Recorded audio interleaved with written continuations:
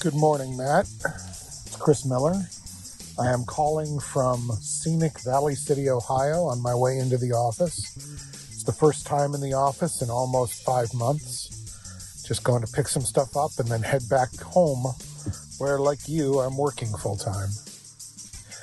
Just a couple of things. Number one, it's good to hear your voice, man. I don't think we've talked since we worked together all those days ago, all those years ago. So it's great to hear your voice and hear what you're up to. I picked up a copy of the novel, and I'm looking forward to reading it.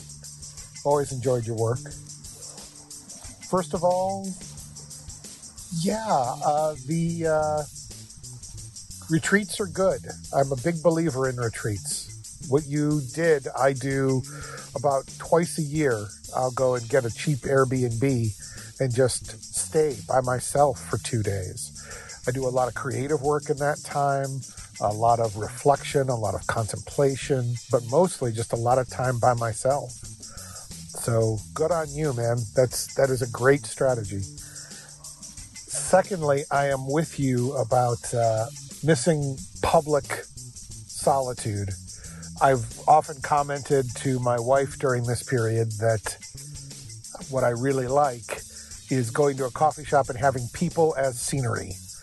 I don't want to interact. I don't want to talk to anybody, but having them there somehow is comforting and gives me the ability to focus better than being in my house. I don't know what that is, but clearly I'm not the only person who does that. And as far as what I am doing during the pandemic with my creative time, I'll admit it's been a struggle. Many of us, I'm sure, and I'm one of them, struggles with anxiety and depression. And being locked up in the house all the time doesn't help any of that.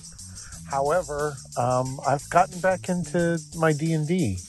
I've been running D&D games for my daughter and her friends over Discord, for my young nephew in Chicago and his mom, and just working on, worlds and playing with the creative process through game mastering. And that's been really great. I don't have the attention span right now for writing long passages. I blame pandemic time on social media for that.